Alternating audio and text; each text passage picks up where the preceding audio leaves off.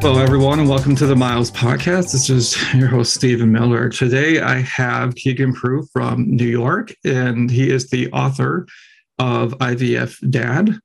And it is a tremendous book. I'm halfway through it, but it's a really good read. It really is really good. And I am just thankful for him to be on to share his experience, as well as have some conversation regarding about the male experience with infertility. So welcome, Keegan.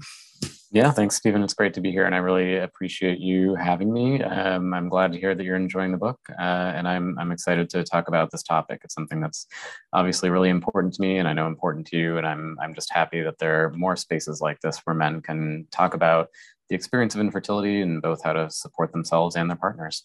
Yeah, absolutely. And I think that's really the important thing is being able to support yourself and the partner, because I think that's where I think a lot of men get stuck. But we will get to that point. Yeah. But the question I always am interested in is, how did you learn about infertility in general? Not necessarily about your own diagnosis, but infertility in general. And if it was through your diagnosis, that happens too. But I just wanted to know, what were your thoughts of before you had? Sure. Well, I think I learned probably 98% of what I know about infertility post-diagnosis, because as I'm sure many people can relate to, you don't go through life kind of thinking about or maybe realizing how common infertility, miscarriage, pregnancy loss, things like this are until you are in the thick of it. And I've had the conversation so many times of thinking back on high school health class and hearing all of these kind of exhortations to, avoid anything at all costs that could lead to pregnancy, but no discussion at all of, sort of a more positive and empowering discussion of what are fertility as people, and even just kind of how it works beyond kind of the basic biological, details. And so I certainly felt that, when we started to, my wife Olivia and I started to wonder if maybe something was kind of going wrong or something wasn't happening for us, after 6 or so months of kind of trying the old fashioned way.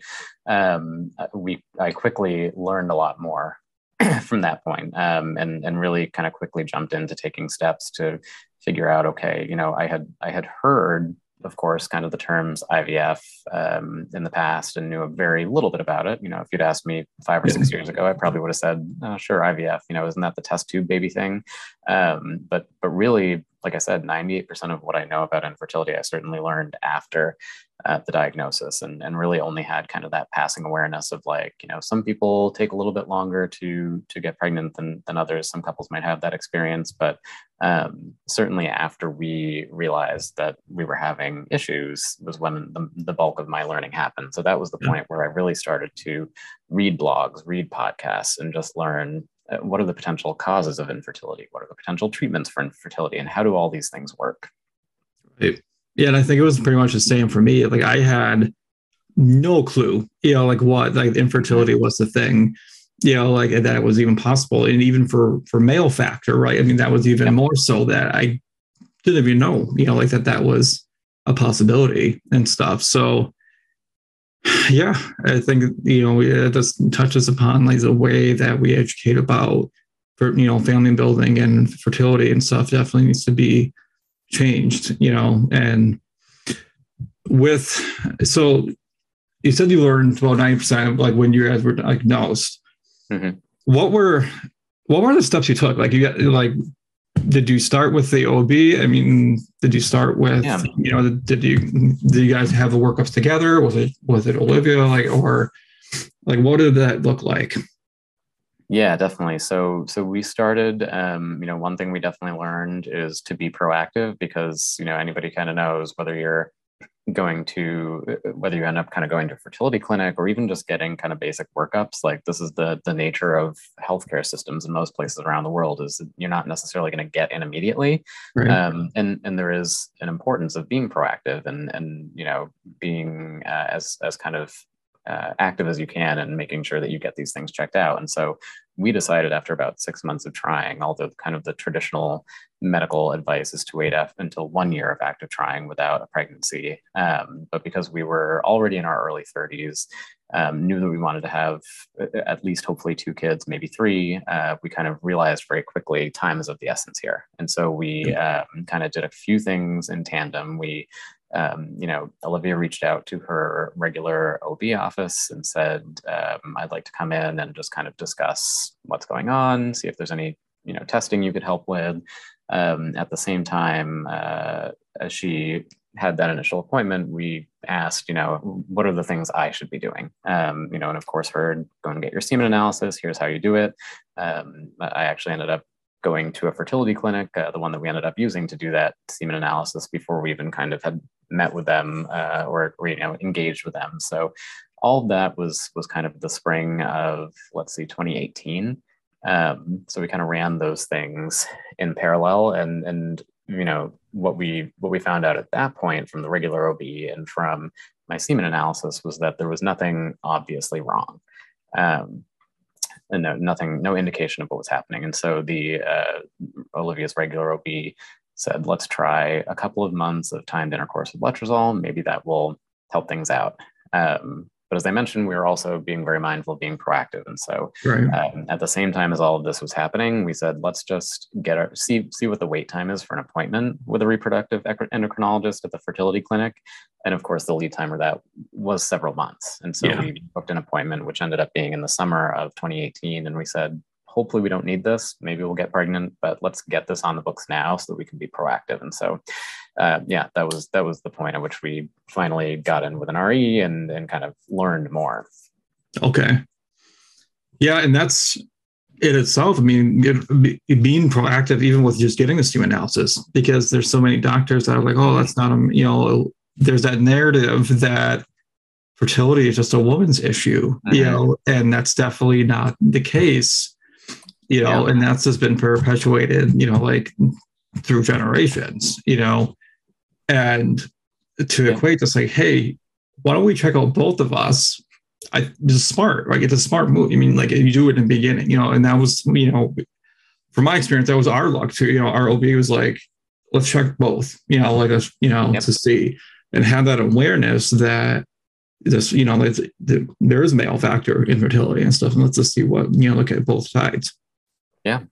And again, something that I think is I certainly had no idea about until we got more into really learning the ins and outs of infertility, the statistics, just the fact that most current kind of research suggests that anywhere from 40 to 50% of infertility cases have some degree of male factor contributing to them. That statistic blew my mind. I had no idea. To your point, that I think we come in with this idea that it's something that's just related to something that's going on with the female reproductive system. Definitely not the case. So that was something I was really thankful to learn, but also shocked to learn. I think a lot of people are very surprised by that if they're not really in depth in the infertility community and statistics. Yeah, absolutely. I mean, even when I've had conversations with other people about male factor and stuff, and she's like, I didn't, I've had a coworker that was like, I didn't think that was a thing, I'm like, you're 30s, how do you not know this, but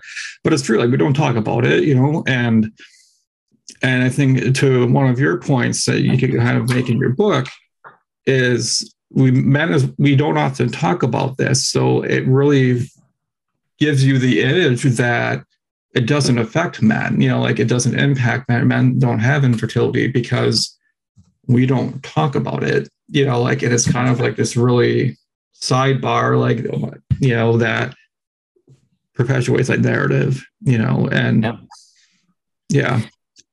and just the degree to which too, I think it's very important for men to think about all the ways that they can over time really optimize their own fertility health, because I think that's something we don't hear about as much, as much as there are a lot of really difficult kind of emotional more messages and stereotypes, I would say, men here that we'll definitely, I'm sure, get into shortly. There are so many really damaging messages that women experience about their bodies and just physical health, and so I think that is again a message that can be overpowering and really damaging for women, but it's something that men don't think about as much. As Right. the choices we make about exercise and the foods we eat and things like that do affect our sperm health. And so there are things, again, we can be doing to kind of set ourselves up for optimal fertility. Yeah. But again, we don't necessarily hear about those things as much. No, not at all. And I remember reading in your book, you're talking about, you guys had started IVF. Mm-hmm. And I wanted to have your thoughts on what was your thoughts and what was your kind of experience when you first started IVF? Because I know for me, like when we did our first egg retrieval, I just kept asking myself, is this worth it? Mm-hmm. Is this worth putting her through these procedures? And, and we had to do multiple rounds of egg banking and stuff in our story. But I just wanted to know, like, what was that experience like when you did your first round of IVF? Yeah, I definitely, relate to what you said. I was, I guess I was grateful in that I had kind of read the blogs, heard a lot of stories on podcasts and things. So I had a little bit of an idea of how difficult the experience would be. But I think definitely as the male partner with my wife, I definitely relate to those feelings that you said of kind of this guilt you almost feel of there's so much that she is going through. And even just the hormones for an egg retrieval, we know can be so difficult and just so requires so much endurance and struggle. And that was something I felt prepared for, but just because I knew a little bit that it was coming, but it's so hard to know what it's going to be like until you're actually in it. So I definitely relate to kind of that level of guilt. I think the other thing that I felt a little bit at the beginning, which I think, again, a lot of people can relate to, is an initial feeling that of some degree of excitement maybe is not the right word, but finally feeling like we're maybe doing something that can move us forward after a long time of feeling like it's just been failure, this hasn't worked, that hasn't worked. So I think there's a little bit of initial excitement, but of course, again, as anybody knows who's been through IVF, then you get into what I call the infertility yo-yo of this just up and down, and the IVF Hunger Games, we call it, where it's like you suddenly get into this kind of this like period of where you're retrieving eggs. You want to see how many eggs are we going to get. You do that. Then you wait and see, okay, how many of those eggs are going to fertilize? Then you wait and see how many of those fertilized eggs are going to develop appropriately. And then how many of those, if you're doing genetic testing, how many of those are normal, which is something we ended up doing for a variety of reasons. But it sort of transformed from that initial excitement into just this realization of, wow, this is a real slog. And there's so many things that can go wrong in the process. And also just that it's not a magic solution. I think the overall success rates, depending on age and various other factors, of course, but the best you're going to get is maybe like 50 to 60%, and depending on age, it can be lower than that. So it's not a silver bullet. And so that was something that was hard to grapple with too, was just knowing that still at the end of it, after all that pain and struggle that you talked about, this might not be the thing that works for us. Yeah. I can completely relate to it not being, that roller coaster of emotions. And I also think that there's a lot of people in the general public that think IVF is like, it's 100% guarantee that you're going to have a child after this, and how many times have I heard, many times where I've heard like, oh, congratulations, you're doing IVF. And I'm like, it's not a guarantee, it's not, I think that's where people see that. And I think that's where some of that, at least from a religious standpoint, they think that, oh, they're playing God, and they think that it's guaranteed to work, right? You're going to have a baby with that, and I've mentioned this before in previous episodes where there was a doctor from South America and there was so much pushback. And this was in the 80s where they were very much like you're playing God, like you can't do that. You know, you can't play God.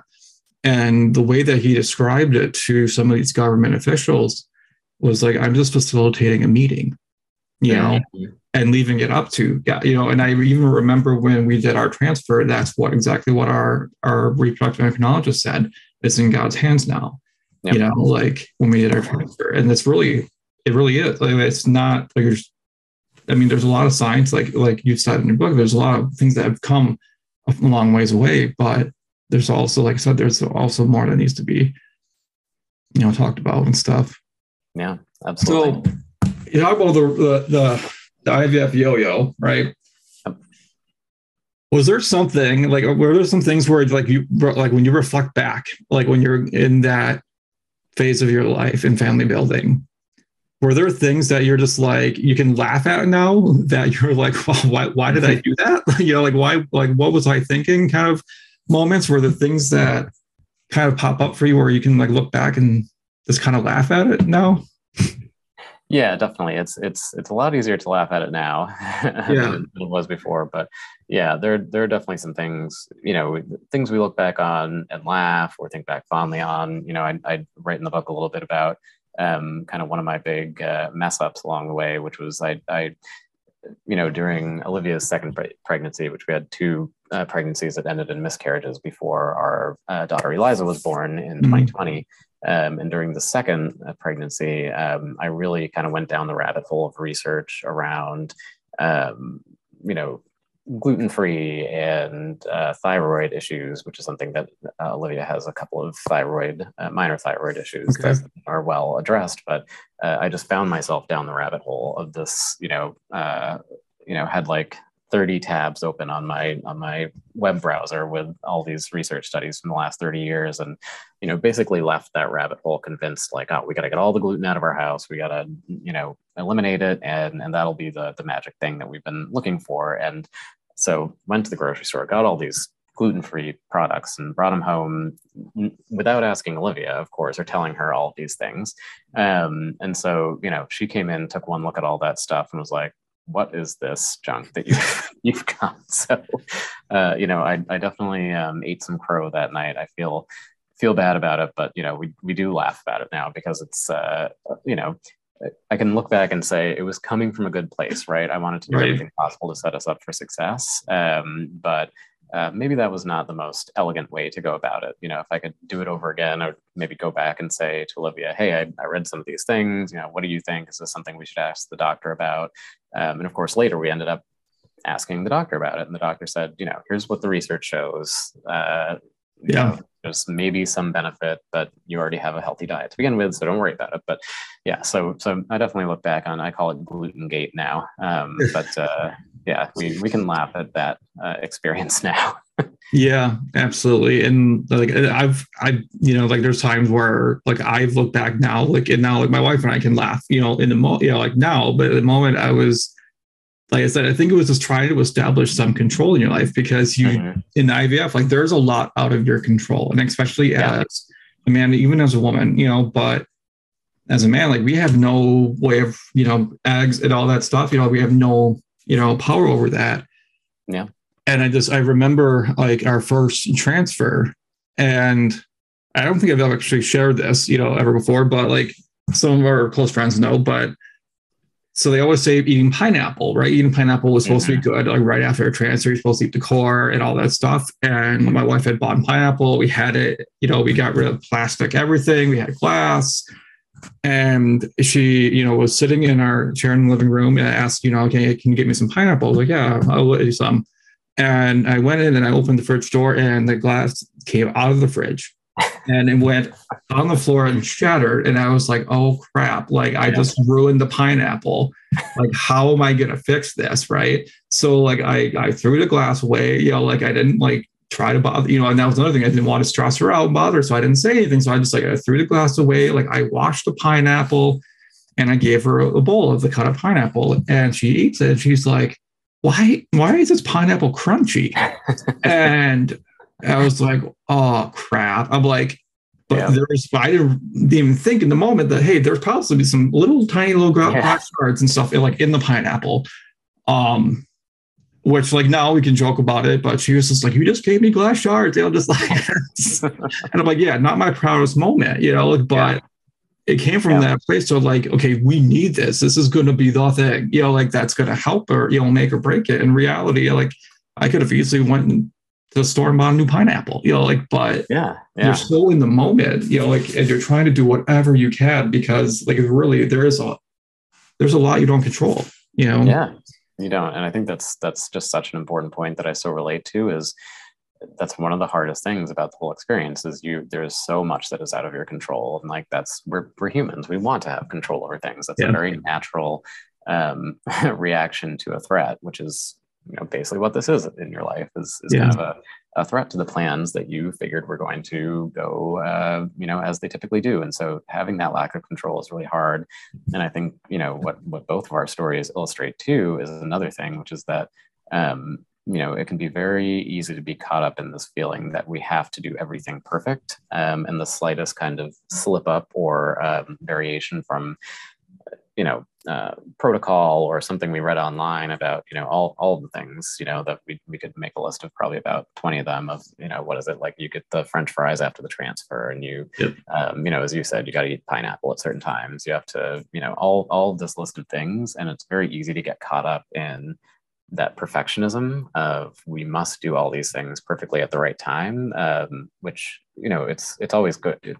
It's good to do things that help us feel like we're being involved. But at the same time, I think it also sets us up for maybe holding ourselves to way too high of a standard, and also sets ourselves up for feeling, disappointed or upset at ourselves when really, as you said, so much of this is out of our control. Like we're working at a level of so many things have to go right, that to beat ourselves up because, we dropped the pineapple or, had a meal of gluten is I think a little bit silly as long as we're kind of thinking holistically about what are the ways we can set ourselves up to be successful. Yeah. And like, what were some of the things that you did, like to kind of manage that yo-yo? Because I think that's also helpful to find out. I mean, and everybody's different, but I just think it's sometimes helpful to figure out how did you manage, like your emotions and stuff? Because as men, we typically bottle stuff up inside and we just kind of let it fester. But I think finding those strategies, kind of like that self-care, and how to manage it, I think finding some possible strategies. But like, what were some of the things that you did to kind of help manage it?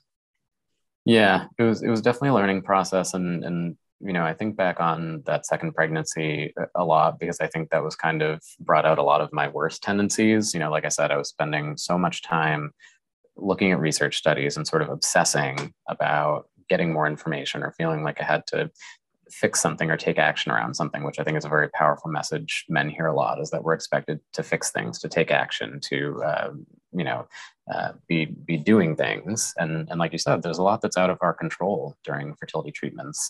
There's a lot of times where really all we can do is wait. And I think filling that void was kind of a dangerous spot to be in because, we can fill it with things that are going to help us kind of get through that time, or we can fill it with things like I was with opening 30 or 35 or 40 tabs of research articles and obsessing over what we need to do based on that. So I think that was a good wake-up call, if nothing else, for me going into subsequent pregnancies of how can I kind of manage my time a little bit better, and what are things that I've done that were not helpful, and what are some things I could do that were helpful instead. So some of the things that really helped me subsequently were, first just meditation. It helped me kind of notice more when I was getting obsessive about something or when I needed to just kind of clear my mind and give myself a break from thinking about, what if this happens, or have we done enough of this, or have I researched enough of that? And that was really helpful. In subsequent pregnancies, I found myself a lot more able to kind of press pause and say, hold on a minute, let me give myself kind of a mental break here. So I found that really helpful. Definitely, that was the point where I started to do some kind of writing, journaling just around what we were going through, and found that really helpful too. Again, just to first kind of write out and process what we were going through, because I think what you said is so important. Men are receive so many messages that discourage us from sharing what we're feeling, especially things like being sad, grieving, upset. Those are things that, by and large, we spend a lot of our lives hearing that we're not supposed to talk about. And so I think kind of writing about what we had been through helped me just understand and express those more, and helped me also turn more to kind of writing and reflecting, what has been helpful for me in kind of to date in this journey, and what things have not been helpful, and really crystallizing that so I could say, going into the next pregnancy, I'm going to notice when I'm getting that obsessive thinking about like what's the research I need to look at, and just kind of hit pause before it spirals out. Yeah, absolutely. And I think that mindfulness is like, it's really kind of grounding you to be in like just present in the moment. Because like when you either get stuck in the past or, like it's, or future, like it's those what ifs in that rabbit hole, and bringing you back to grounding yourself in what is the current present moment. Where am I at right now? Is so helpful. And there's a lot of research that backs that up too. It's like that mindfulness, is very helpful in managing some of the emotions and the psychological distress of, infertility. And I know one of the things that my wife and I did was we hosted exchange students. Mm-hmm.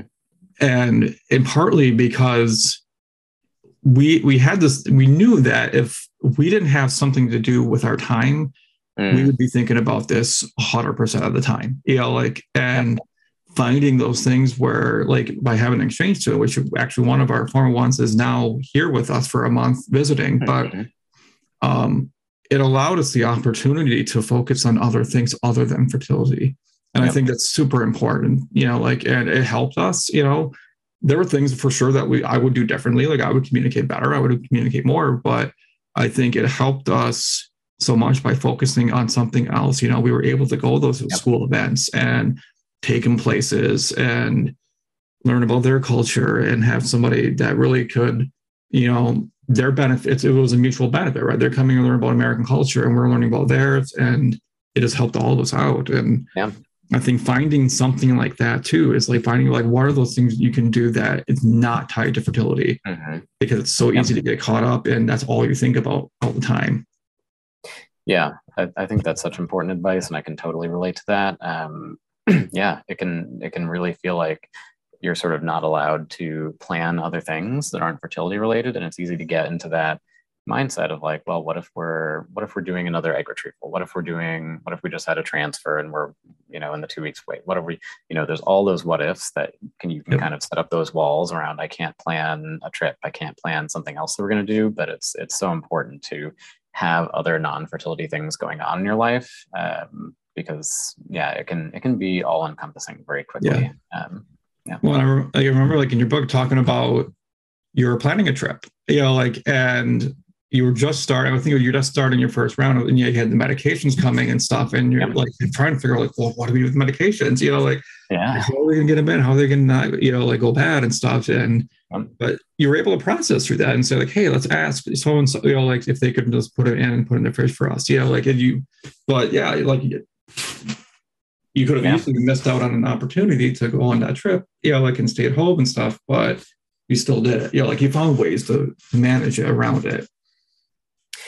We did. And looking back, those mental breaks and even just having little things to look forward to, there were definitely times in treatment where you do have to put things off if you're in the middle of, maybe getting ready for an egg retrieval or recovering or things like that.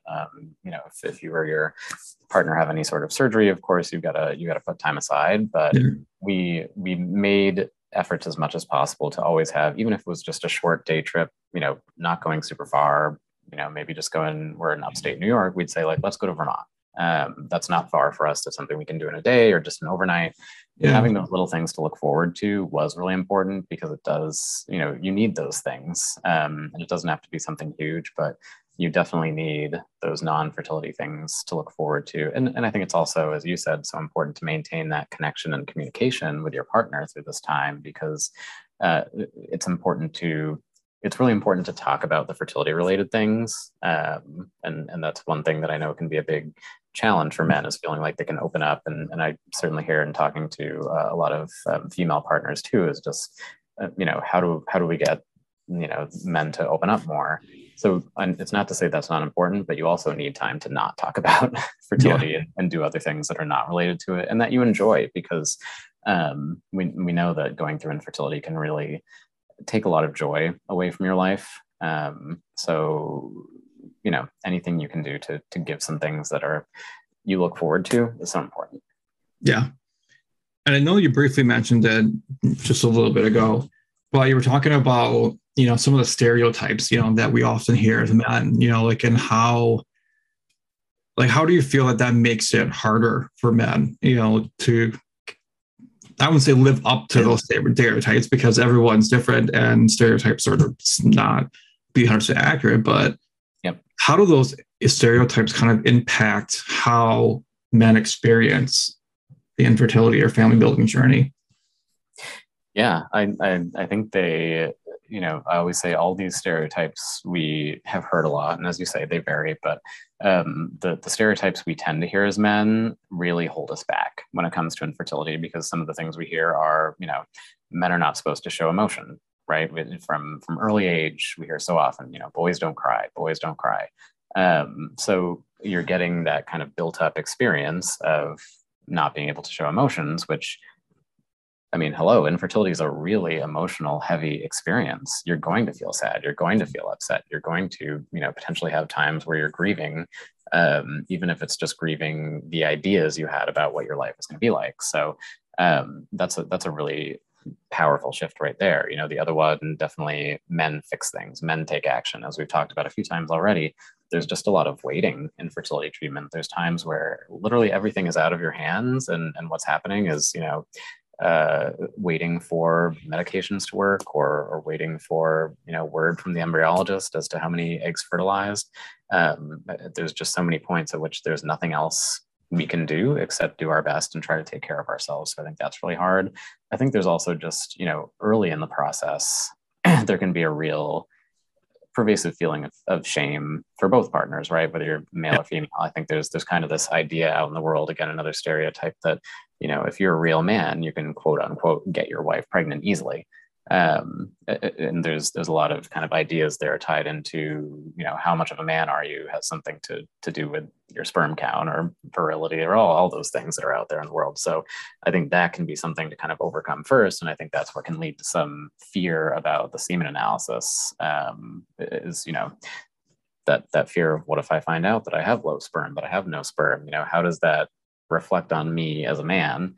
And I think all of these beliefs, are important to just kind of first start by recognizing and understanding, and then second, kind of giving yourself some grace around, these are things that you may have been hearing a lot from society for your entire life, so they're not necessarily true about you.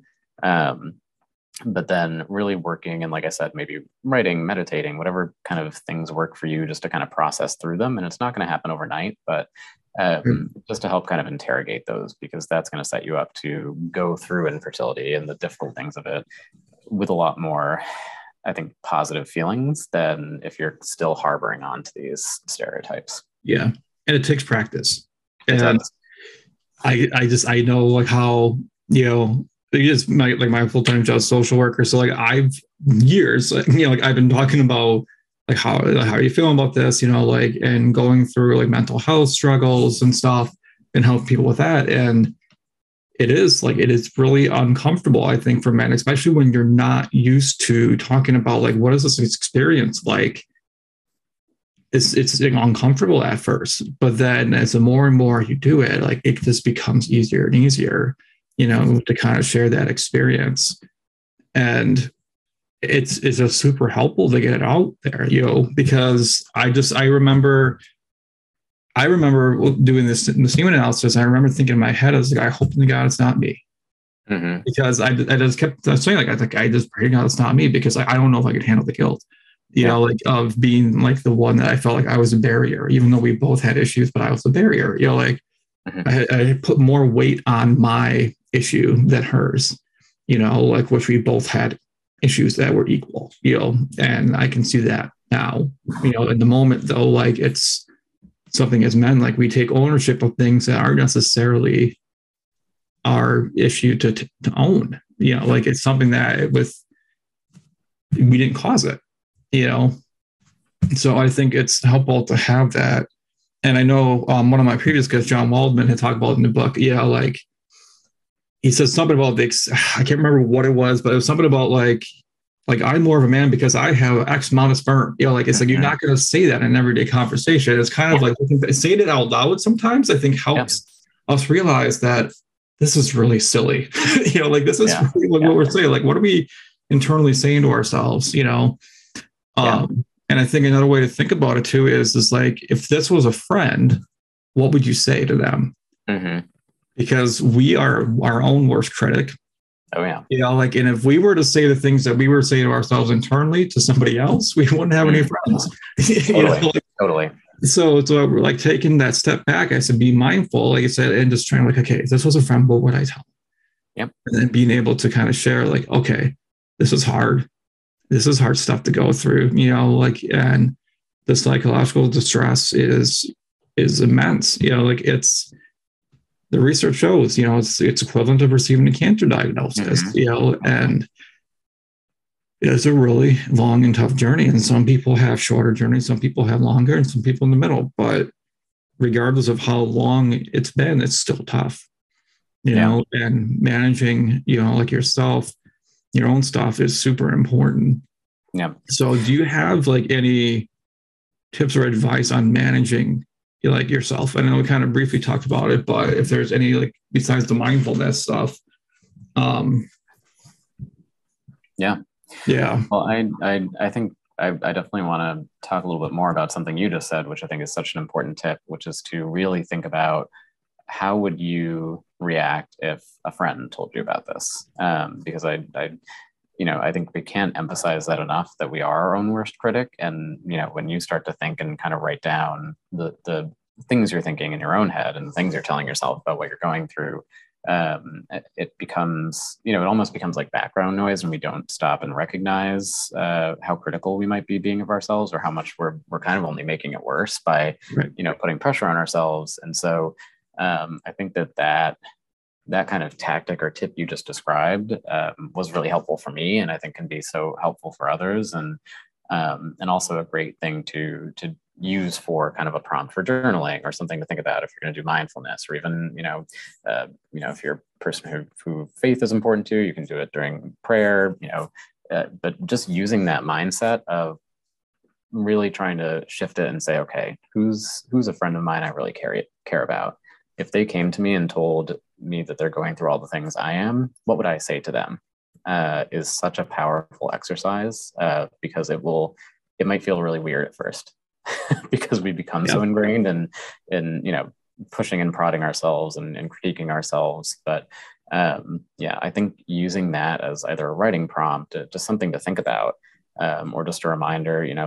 I think I had a sticky note on my all of my computers and things that I use in personal and work, with a reminder like that of just saying, what would you say to your best friend, was such a powerful reminder to come back to. And I've actually noticed, now I've kind of been thinking about that for 4 or 5 years, and it's so much more natural, and goes to show, as you kind of alluded to earlier, the research that shows we can really change the ways we think. Our brains are flexible, and so I would really encourage men, women, everybody out there, but really think about using that tactic as a tool, because I think it can be so powerful in shifting not just how we're thinking about our fertility situation, but really, how do we think about ourselves throughout our entire lives? And that's a really powerful shift. Yeah, absolutely. So were there things that when you were going through IVF that you reflected on, you're like, I really wish I knew about that earlier? Because I think that's something that, like as men have gone through IVF, like we have the ability to reflect, like, and help out the next, I guess, cohort of people that would be in that family building phase. So what were some things that kind of stood out for you? Yeah, I think if I could kind of go back and approach a couple of things that I wish I knew earlier, the first that we talked about a little bit is just understanding that it's not a guarantee to work, and using that to kind of manage my own expectations. I kind of which is hard to do because you always want to have, the most number of eggs and fertilization, things like that. But the more I knew about just kind of the reality of what we were working against helped me set more realistic expectations. I'll kind of give an example here. I think thinking back on our first egg retrieval, we, just wanted the most fertilization, the most, viable embryos, the highest numbers. And what we kind of learned over time was, after a couple of miscarriages and genetic testing, was that for whatever reason, a lot of our embryos seemed to be genetically abnormal.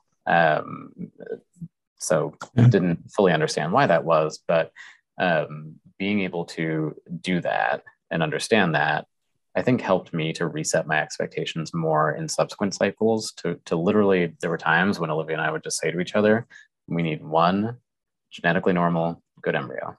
Like, we're not setting our sights on 5, we're not setting our sights on 10. We were able to reflect and say, we know that's not realistic for us now. Yeah. So just give us the one. And that I think allowed us to feel more successful, which was good. We weren't holding ourselves to, an unrealistic standard. So I think that helped in really helping to think setting expectations. And then, the other thing I wish I had just known more about, or maybe made more steps to learn about earlier, is just all the options to family building, adoption, fostering, donor eggs, donor embryos, donor sperm. Those were options I didn't look at until kind of farther along in our process. And I wish I had taken a few steps just to learn about those more earlier. Because I think we eventually kind of came to a point where we said, some of these other options would definitely be things that we would, explore, kind of depending on how things ended up going when we were, after that second miscarriage, kind of at the lowest point in our journey. And it was good to know that. That helped, I think, also kind of free us up to say, it's not all on this cycle. Of course, we want the cycle to work. We want the next transfer to work, but it's not. It just, I think, it allowed me, and I think Olivia too, to kind of put a little bit of a weight off our shoulders of like, not everything is on this one occurrence. Of course, we want it to work, but we know that we have other viable options, and with persistence, we can become parents by one of these options, and those will work for us. I kind of wish I had, in addition to learning about IVF and fertility treatment, spent some more time earlier just learning about all of the other pathways.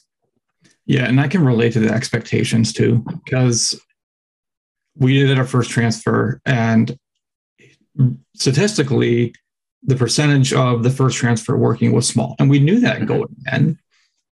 But when it didn't work, it was still just as devastating, as leaving us to okay, now we have one perfect embryo left, and then we still have some other ones, and some are have low mosaicism, but which, to anybody that wants to know about that, it's really low. So a low mosaic embryo is where there is more normal cells than abnormal. So there's some abnormalities in there. So, and there's been some research that show that they could be just as viable. Well, they're viable, but not as much as a perfect embryo, but there still could result in pregnancy.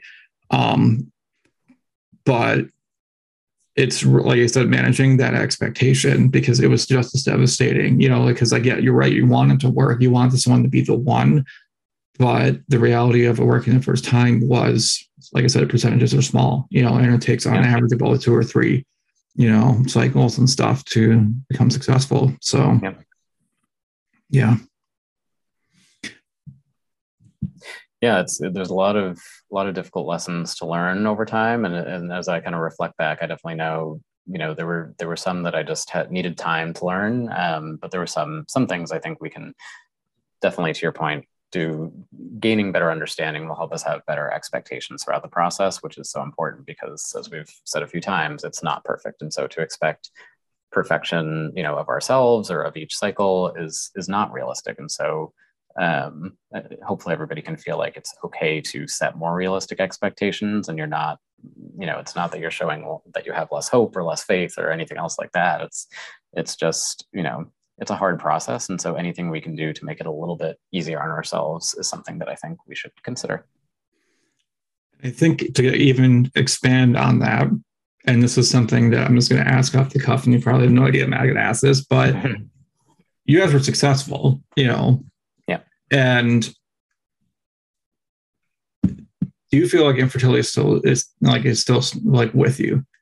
Because for me, I very much can catch myself. It's not all the time now, but like I catch myself like looking at larger families and thinking, well, it must be nice to not have had any issues. I mean, yeah, granted, I don't know. I'm assuming, but I think there's this idea that like, oh, we've been successful, we're pregnant, everything's good. Like everything's just going to disappear and we're just going to be on our happy, merrily way.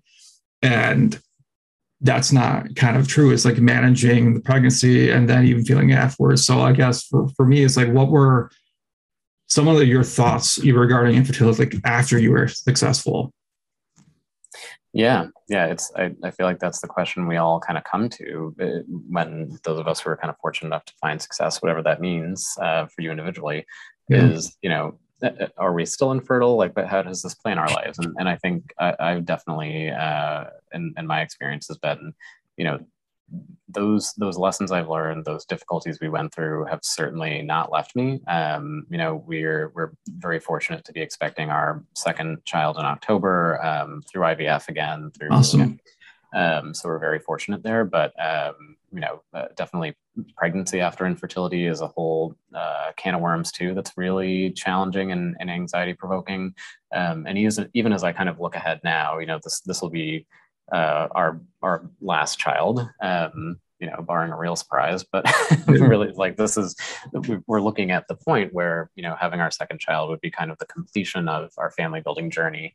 And I think we've been kind of on the other side of at least since having our first daughter, Eliza, I've definitely had enough time to reflect and realize that it doesn't fully leave you. Of course, it's much easier in some ways now to reflect back on the process. That was something I definitely learned in writing the book, was that I think it was actually helpful that we were still going through the preparation for, thinking about another transfer. And then I was writing a lot of the kind of last bits of the book kind of as we were heading up to the transfer that resulted in this current pregnancy. And so I think that was very good because it kept me in that mindset and reminded me how, of just how difficult and tenuous it can feel day to day and even hour to hour when you're really deep, like in that struggle, and how quickly you can go between, feeling this hope of like something, I think this is good. I think something's good is going to happen. I feel positive about this,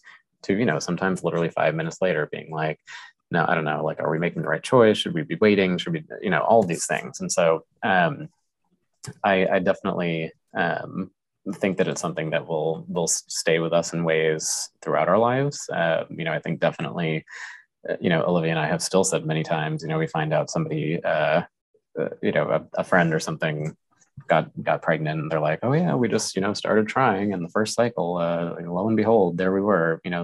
That definitely still stings a little bit. And there's still that feeling of, despite the fact that we're thrilled and just get so much joy from the family we've been able to very fortunately create, you still get that twinge of, I guess it's just a reminder of all the things that we had to go through that other people didn't necessarily. But of course, I guess the flip side and, reaching out and connecting with so many people in the community for fertility and fertility and all of that is, it does, I think, give you a greater appreciation that everybody is struggling with something. And so, I think it helps us have that appreciation a little bit more. But yeah, I think it's certainly something that will stay with us and mark our lives in ways forever. And I think the kind of biggest challenge from here on out, I think, is just not, expressing to our children how thankful we are for them, but not, I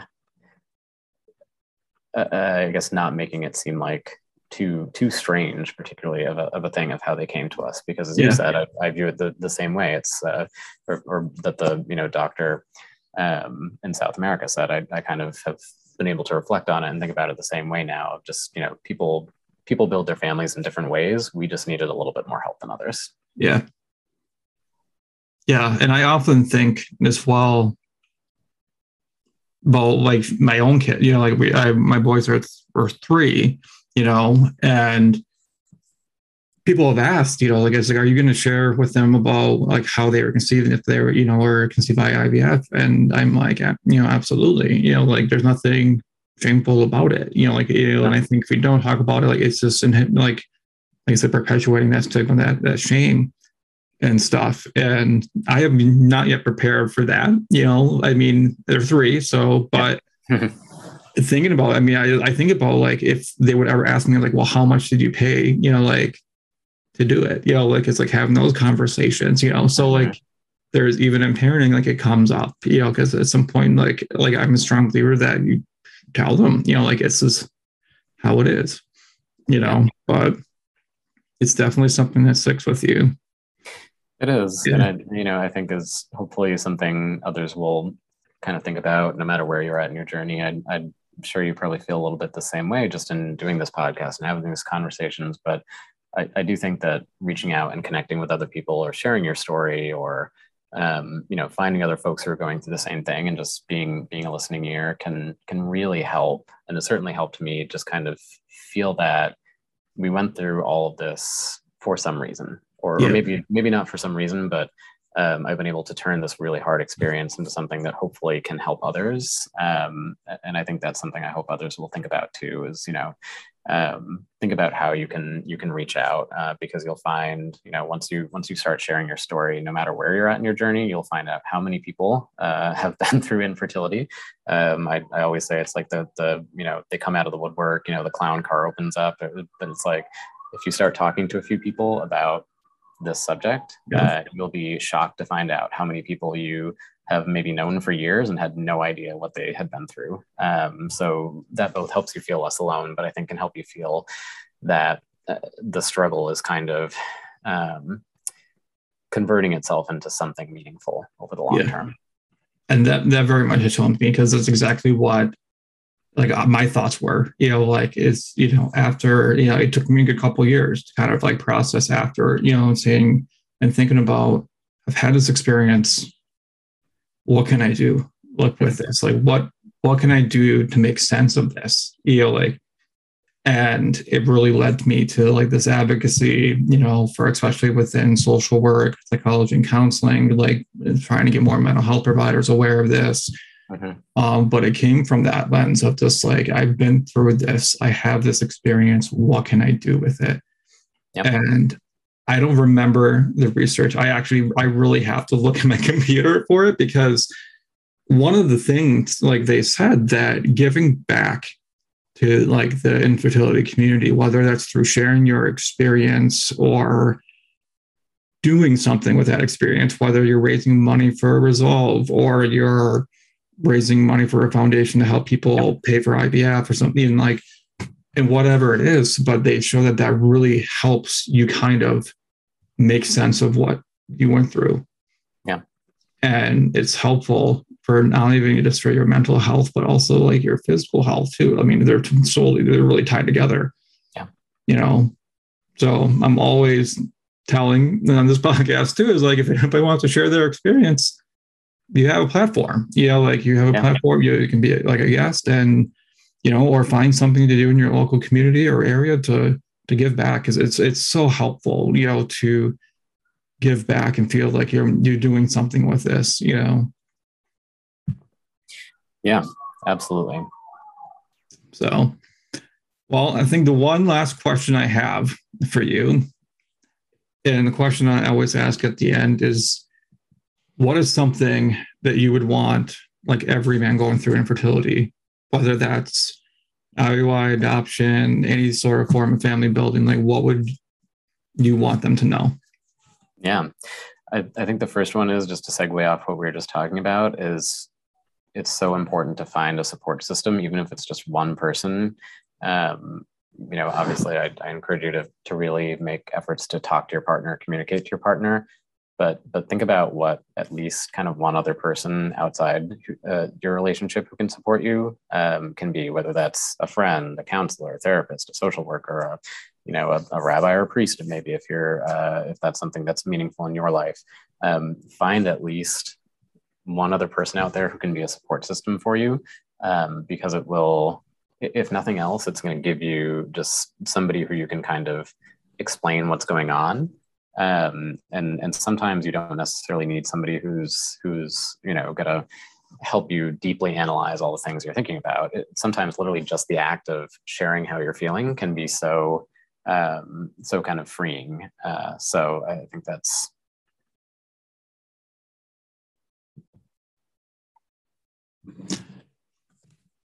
Yeah, and I think definitely finding your support system, and as I wouldn't say as cliche as it is, but you're also like, you're not alone. Like there are so many stories out there, and everyone knows somebody. And I know through even just my experience of this, even bringing up the topic, you find out that, oh, so and so was a surrogate, or oh, so and so had miscarriages, or somebody had infertility, or we always find those stories in little silos, right? We always kind of keep the little silos and stuff, but really, if you really want to reduce stigma and shame around it, like we have to normalize the experience that this is something that people go through, and we do that by providing that awareness, having a conversation, about like, what was this like, it helps.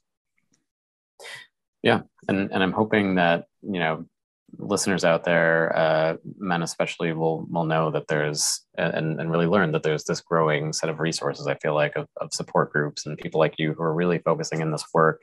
And again, if reaching out to get support means, sending somebody a message on Instagram or on social media, if you feel more comfortable kind of sharing in that more anonymous setting, at least get it rolling that way. Because like I said, sometimes just the act of sharing the difficult thing that you're going through, and just like verbalizing it, externalizing it, can just help it feel like there's a weight lifted off your shoulders. Yeah. Like I said, it's so important to connect with your partner too, but I think it's also important to have, somebody who's outside of your relationship, just so it's not putting all of that pressure on, the only person you talk to about this is your partner, because I think that can be really, challenging too. If again, as you said earlier, you're just spending all this time with your partner thinking about what's our next treatment, what's going to happen.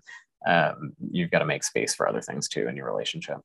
Yeah, absolutely. And like one of the previous guests, Ellie Weinstein said, like you really need your own support system, like, and especially as men, like we can be supportive, for, like our significant others, like our spouses, wives, your partners, but they can only do so much. Like, and you get, you get support in many different ways, like, so like the example he gave was like, my parents support me in a different way than what my wife does. My brother, like supports me in different ways than what my wife does. Like you find those different ways of support. So it was helpful to have, so you're not solely just putting it on, your wife or your significant other. Like it's about getting support in many directions and stuff, because it's really, really need it for sure. Yeah, absolutely. Well, Keegan, I think we're coming up on time, and I really appreciate you having this conversation with me. And I everybody out there highly recommend getting his book. Very informative, and I really like how he kind of weaves in their story, like along with the information and stuff, and how that ties, and makes it really resonate, I think, with a lot of people. So I would highly recommend getting his book. I will share his social media platforms, and yeah, I really appreciate the conversation and you being able to share that with us. Yeah, thanks so much for having me. Yeah, I hope folks will check out the book. It's available on Amazon. And thank you again for having me, for the space you're creating for these conversations. It's really important. And like I said, if nothing else, men out there who are listening, reach out. If you need a listening ear, happy to do that. I've already had a few folks sending messages just through Instagram in that anonymous format, and it's I'm hoping it's helping. So just reach out, connect, and as Steven said, you're not alone. There, through that connection, you'll find ways to make the journey a little bit easier. Yeah, absolutely. And it's helpful to know somebody has been through it. Yeah, so, absolutely. Okay. Thank you for listening to the Miles Podcast. The Miles Podcast is on Apple, Google, Spotify, Stitcher, and Overcast. If you could like, rate, subscribe, and share the podcast to help other men or other couples find it, it'd be greatly appreciated. Be sure to follow me on Instagram and Twitter for updates on future episodes and more content related to infertility and family building. I also just started a Facebook page for the podcast, so you can search for it on there. As always, if you'd like to be a guest, please message me on my social media or email at themilespodcast@gmail.com. And I hope that you will continue this miles-long journey with me.